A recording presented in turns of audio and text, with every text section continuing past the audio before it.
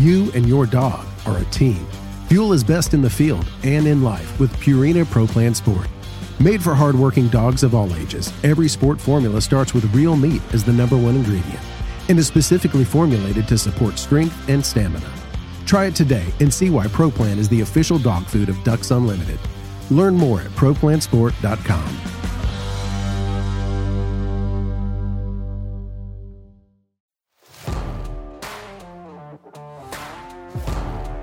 Welcome to the Ducks Unlimited podcast, the only podcast about all things waterfowl. From hunting insights to science-based discussions about ducks, geese, and issues affecting waterfowl and wetlands conservation in North America, we bring the resource to you. The DU Podcast with your host, Chris Jennings. Joining us once again today is our South Dakota resident and contributor to Ducks Unlimited magazine, contributor to ducks.org, Central Flyway migration editor. We'll go on and on and on. But John Pullman, welcome back to the show. Thanks, Chris. Great to be with you. Hey, I wanted to have you on here today. We're kicking off fall. Everybody's rocking and rolling. And I wanted to touch base with you on a piece that you had done for the magazine several years back that I think is very handy for all waterfowlers, and no matter where they are throughout the country. 7 great tips from guides. And I think, one of the reasons for probably the idea behind this article is that waterfowl guides are out there every day. They are seeing everything from ducks and geese. They're seeing the good techniques, the good tactics, and they're also seeing the bad ones, some different things that you can do wrong, the mistakes that some waterfowlers make. But I wanted to kind of get into this with you. First of all, before we do, I just want to, let you explain, what was your approach to this article? And, you kind of got the idea, and you're really looking for some of the top waterfowlers in the country here to get these tips from. But what was your approach to this article? Sure. Well, you kind of hinted at it already that, the folks that I talked to in this article and the people that I wanted to speak with, they're out there day after day, and they are able to observe. I think more than anything, they're able to observe bird behavior, ducks and geese, and how they react to different tactics, whether that's through gear or calling or decoys or the weather or what may be. So, that was the impetus behind it all, was let's pick the brains of these guys that deal with it every day to see what they can share with the average guy like me on how to become a better duck hunter and better waterfowl hunter. And so, I try to look at the full gamut, from the beginning of a hunting experience, and one of the first tips I'll talk about is scouting and finding the X, all the way through the end in terms of, dealing with weather and things like that. And so I kind of wanted to give the reader a look at a full hunting experience and what these guides can say to help improve their success. Yeah. And I think that's a great approach. And like we both said, these guys have seen it all. Everything throughout the whole hunting experience, and they've probably had the ups and the downs, and a lot of times they learn from doing it, like you said to me, even just observing. They learn that process over, sometimes decades of experience guiding. So, finding the X, you mentioned that as the first one. That's super important. We all know that you want to be where the ducks want to be, but who did you talk to for this one, and what were they kind of explaining? Sure. For this particular one, I spoke to my good friend Ben Fouillon here in South Dakota, and Ben is a veteran of hunting from Canada down to Arkansas and beyond. He's like you say, he's kind of seen it all. And and if there's one thing that I lean on Ben a lot for are ideas about scouting, because that seems like he is always, he's always out there doing it. He counts on his scouting, to put together hunts on a daily basis. And so I spoke with Ben about that, and for him, and a good way for hunters to think about scouting is to try to find a pattern, and try to find a pattern of behavior that you can then insert your decoy spread or whatever within that pattern of behavior. They're ducks where they're going from A to B on a daily basis. Find that pattern and then find a way where you can put yourself within it, for a hunt. And, just for a starting point, I asked Ben, you know, how do you start? What's step one? And one of the big things that he does is, you know, whether he's in an established area that he knows well, or if he's going into a new area, he tries to find those roost areas where birds are feeling safe, where they're roosting at night.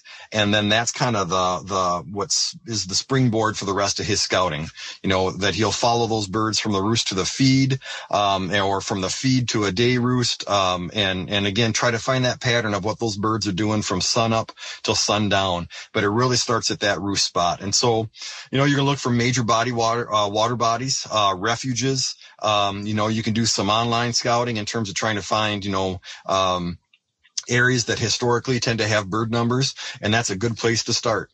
And so finding that X finding the X starts by finding that roost.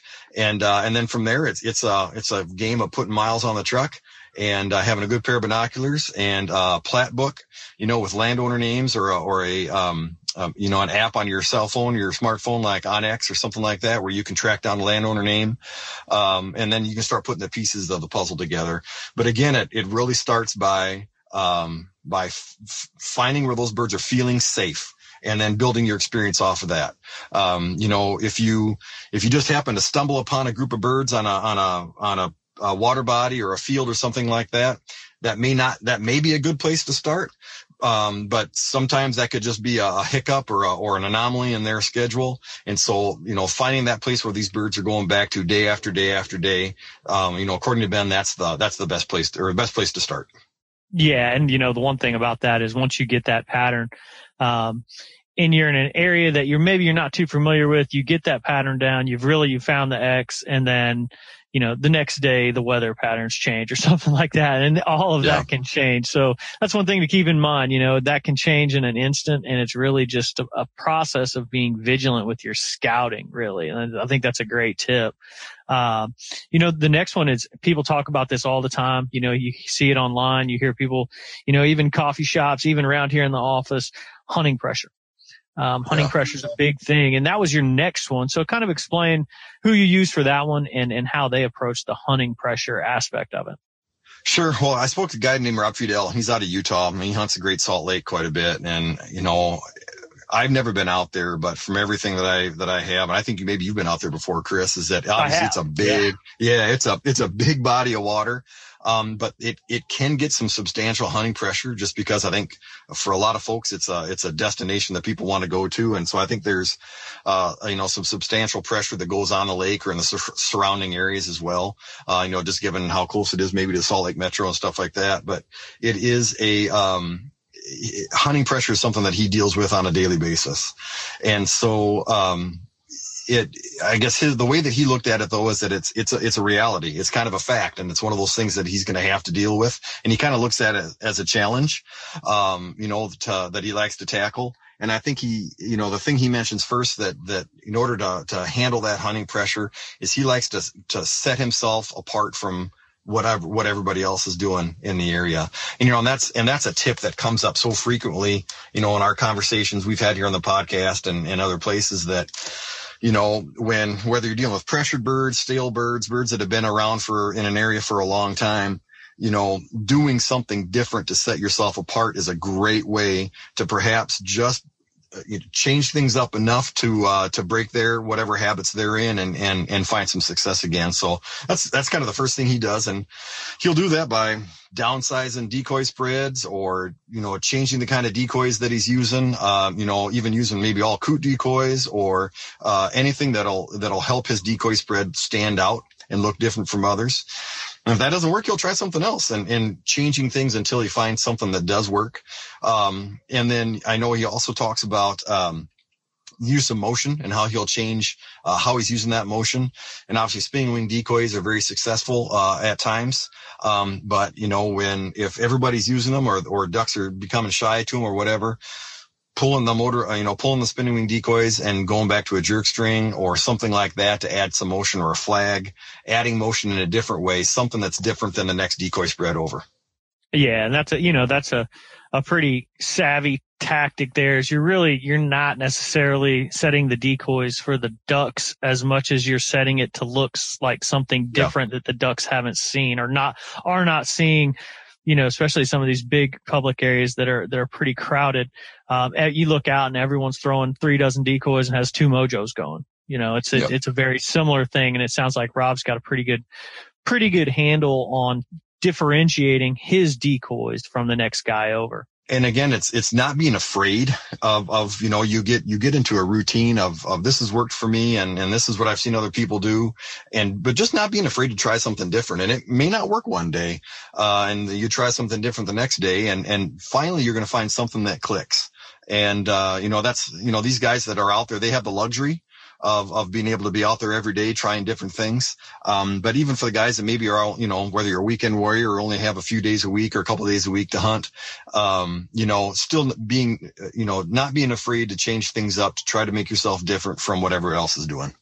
Yeah, don't be scared to change it up. I'm a big proponent of that, and I'm also a big fan of the coot decoys. That's that's something that you'll get some side eyes from some coot decoys. People looking at your spread, but it's something that gives the decoys a little bit different look and makes it stand out. I mean, I think the dark aspects of those coot decoys really kind of jump out to ducks sometimes. So, certainly something to keep in mind. The next one on your list here was something that I certainly wasn't thinking about, but it was, controlling your retriever. Explain this one. Sure. So Bill Schaefer, the gentleman I spoke to, he hunts out of Grand Junction, Colorado, which is really on the way western edge of the Central Flyway for me. And it's probably not a place where a lot of people think about duck and goose hunting.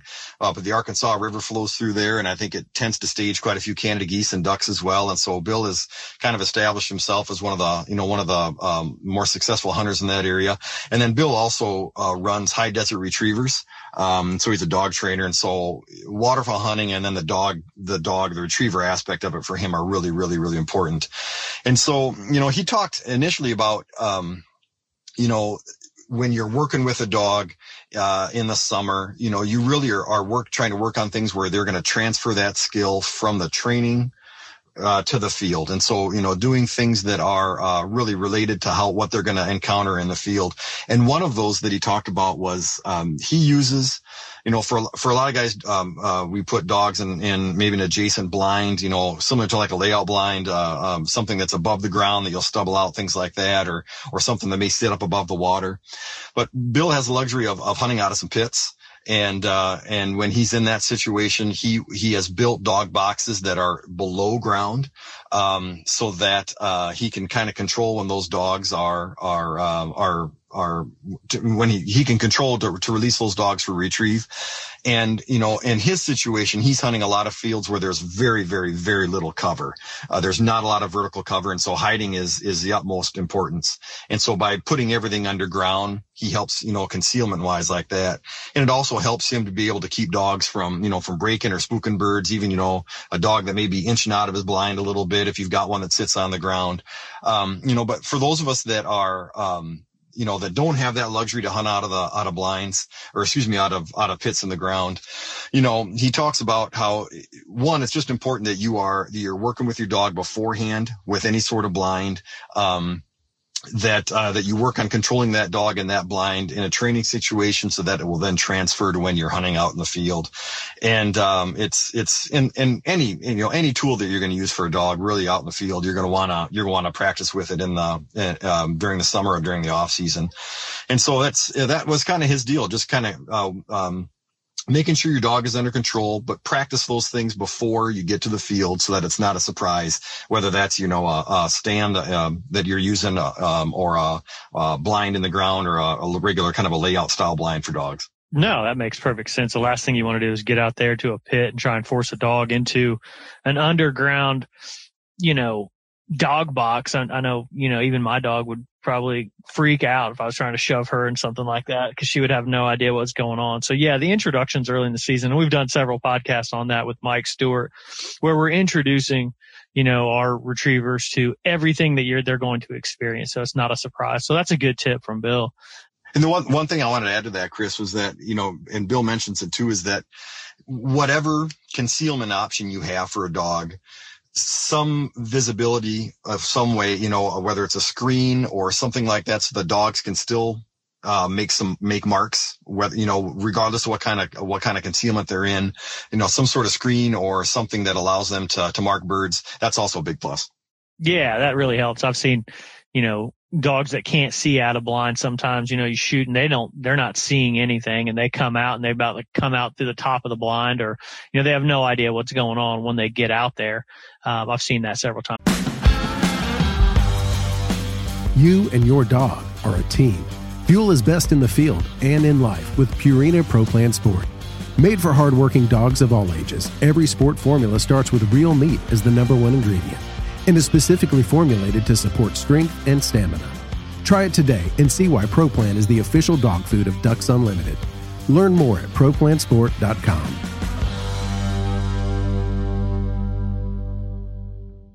So that's a good tip. The next one you talked about is probably near and dear to every waterfowl hunter's bag of tricks, but it's coping with weather. And, we face all different levels of weather. So, kind of explain what this one is. Sure. So I talked to Trevor Manteuffel, and Trevor used to be here in South Dakota with me. That's how I got to know him. And he was able to take over a guiding service up in Canada, Peace River, Alberta, which is at the top of the flyway. And he has some tremendous opportunities up there for specs and for mallards, pintails, honkers, the whole 9 yards. And, so like I say in the article, bird abundance is typically not an issue for him. But what is an issue with, like it is for a lot of people, is the weather. It's the one thing that you can't control. And in particular, the one weather aspect that probably provides the most challenges is the wind. And I think what stuck out to me, what Trevor talked about, is that, when he is thinking about hunting a particular field in the morning, if he has a wind direction that is not going to provide the best concealment, that is going to be a hindrance rather than a help, he will press pause on that plan and go to a backup plan to a field where the wind is maybe going to be a little bit more in his favor, and save that other field for another day when the wind is going to help him. And that to me is we think a lot about ice and cold and snow and heat and all those things, but managing your approach to the wind, like Trevor talks about, is pretty darn important. Yeah, it's probably, one of the most important things. And, being it sounds like he's fortunate enough to where he can make that adjustment on multiple fields, just about any time he wants. I guess he's moving with the wind direction. That's a good way to approach that. Yeah, but there are days where you may be stuck with it and you don't have another place to go, which is probably a situation a lot of us find ourselves in sometimes. And so he will, if he can't switch to another field, he's going to change his tactics in the field. And that may mean, moving a spread up along a fence line where the wind is going to give him a little better cover for the hunters. And then the other one that I think is just again is something that comes up quite frequently is, if the wind is in a place where the sun is going to be, if you're going to try to keep the wind at your back, but that's going to put the sun in your face or something like that, adjusting your spread and adjusting your blinds for a crossing shot rather than a straight in shot. And that is something that I know a lot of guides, a lot of successful hunters will do. Yeah, I've been on hunts like that where, wind conditions are less than ideal.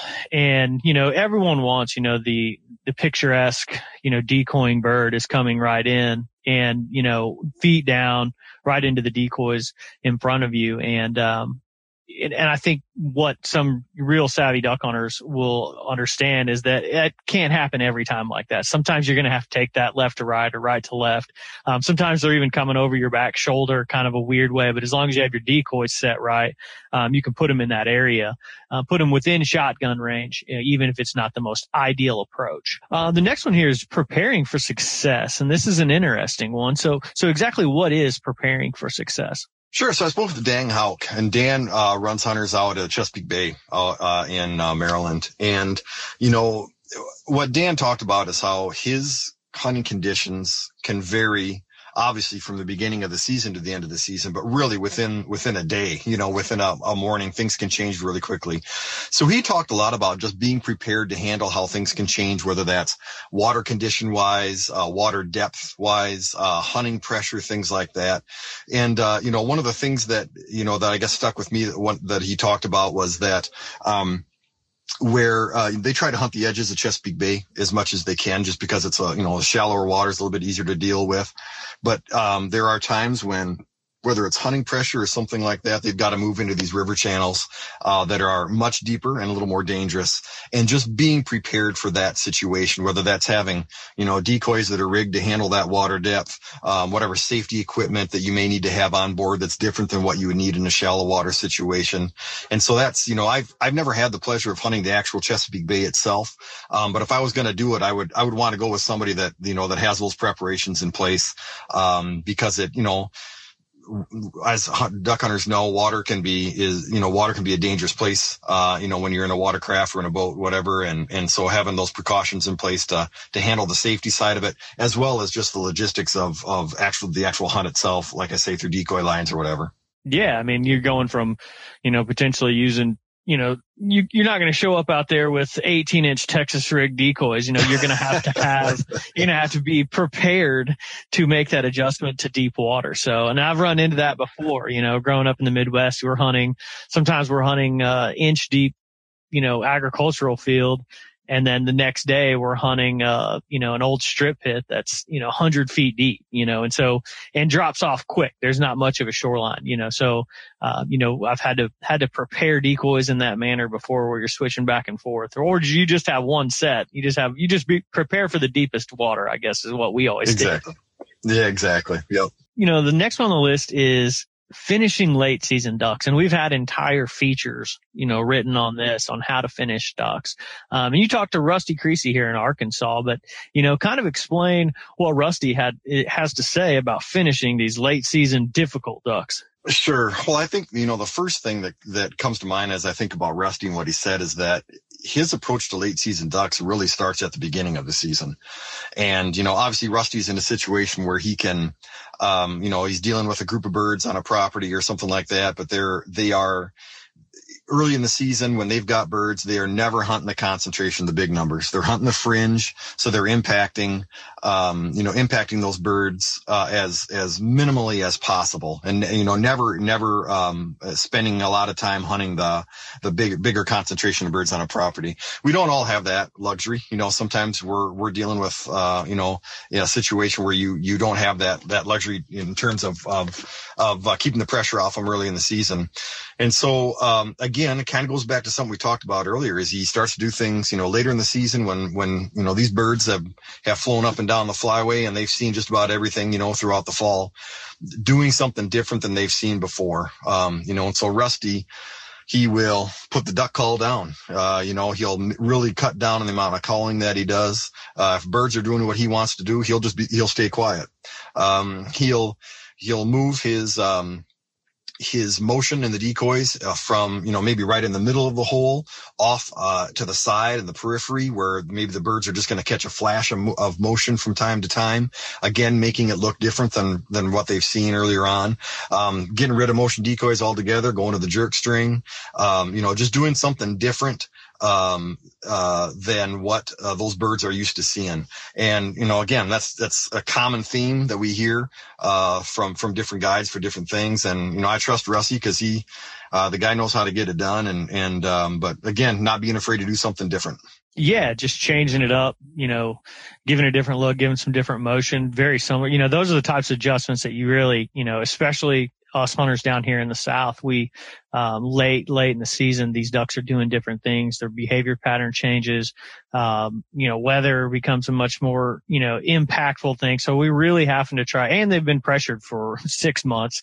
So, sometimes we're really pulling every trick we have out of the bag. And it sounds like, I'm sure Rusty has a handful of those. Exactly. Last one here on the list is building permanent blinds. And this is, something that not every hunter has the opportunity to do, but it's something that, it can be very beneficial. So kind of explain where building permanent blinds pays into this for, these guides. Sure. So I talked to Tony Vanamore. Tony is a guy I've known for a long time, and I've had the pleasure to hunt with him a few times down at his place in Missouri. And, they more often than not, if you're hunting with Tony, you're hunting out of a permanent blind. And, for a guy like me that grew up in South Dakota where I was hugging a muskrat hut or leaning behind a tree or, something like that, or behind some cattails. The first time I hunted out of a permanent blind, I was like, holy smokes, this rocks, I mean, you're up and out of the water. You can have breakfast. You can sit down on a bench. You can do all these things. You got a heater going, whatever. And so they are, permanent blinds certainly have their place. For waterfowl hunting. And one of the things that Tony talked about in terms of putting up blinds, they're constantly looking for new locations for blinds at Habitat Flats.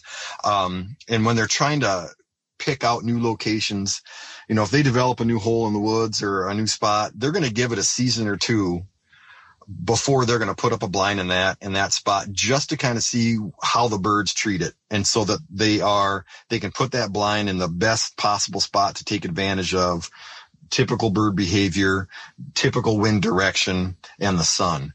And so those are things that he will do. Take your time, make sure you're going to put it up in the right spot, because there's a lot of work to put in.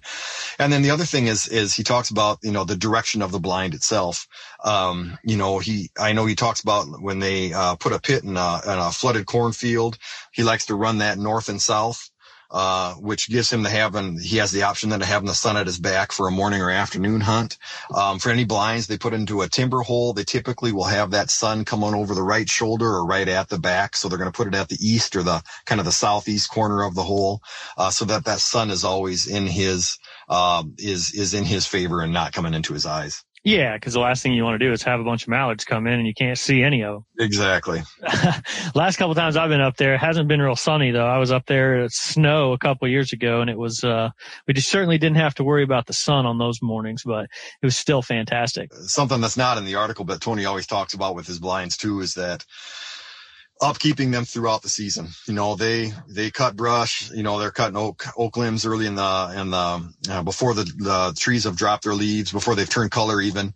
And so those leaves tend to stick onto the branches longer throughout the season, but they're constantly cutting brush, or they have a stash of brush that they've cut that they'll use to doctor up the blinds throughout the season. Hunters getting in and out of the blind, dogs getting in and out of the blind, that the cover can deteriorate on those permanent blinds. And so always being sure to take the time and dress things up again when it needs it.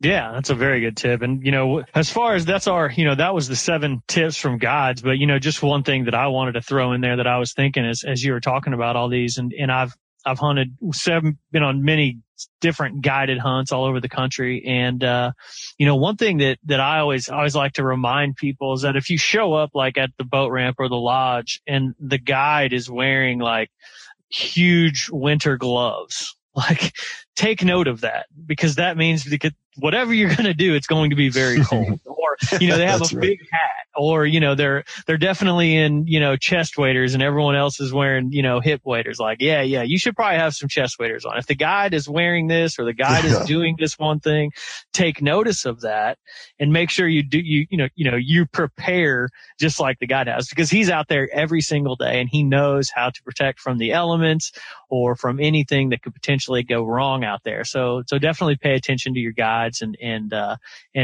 follow in their lead as far as comfort, because that's a good tip from me, I guess. I always think about that. Yeah, exactly. Don't guide the guide. That's the other one too. That's if it's I know hunting guides can run the gamut, just like anybody else. But if you go with a reputable operation, if you're dealing with a guide, chances are this person has been, like we said, they're out there day after day. They know what they're doing. And, if they say, we're going to try this way, let it play out and see, because maybe there's something they know that you don't. And, it's just one of those things that always stuck in my mind, is that you don't guide the guide. Yep. If you're doing it, there's a reason you're doing it, because they only benefit from your success. That's exactly right. They're going to do everything they can to get you on the dog. So it's another good tip. Well, John, this has been great. It's been a great conversation. And I think something that, everybody can take a little bit away, something, whether you have the opportunity to build permanent blinds or not, or, just coping with the weather, tips like that. I think everyone can take something away from this conversation. So I appreciate you joining me today. It's been great. Yeah, absolutely. Thanks, Chris. I'd like to thank my guest, John Pullman, Ducks Unlimited Magazine and Ducks.org contributor, for joining us today and enlightening us on the 7 tips from guides. I'd like to thank our producer, Clay Baird, for doing a great job of getting the show together and getting it out to you. And I'd like to thank you, the listener, for joining us and supporting wetlands conservation.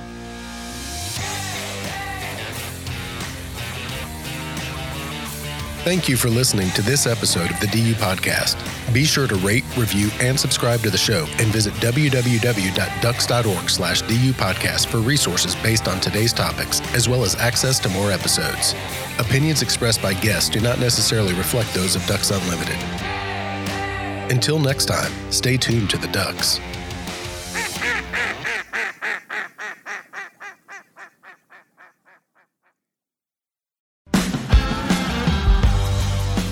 You and your dog are a team. Fuel is best in the field and in life with Purina Pro Plan Sport. Made for hardworking dogs of all ages, every sport formula starts with real meat as the #1 ingredient and is specifically formulated to support strength and stamina. Try it today and see why Pro Plan is the official dog food of Ducks Unlimited. Learn more at ProPlansport.com.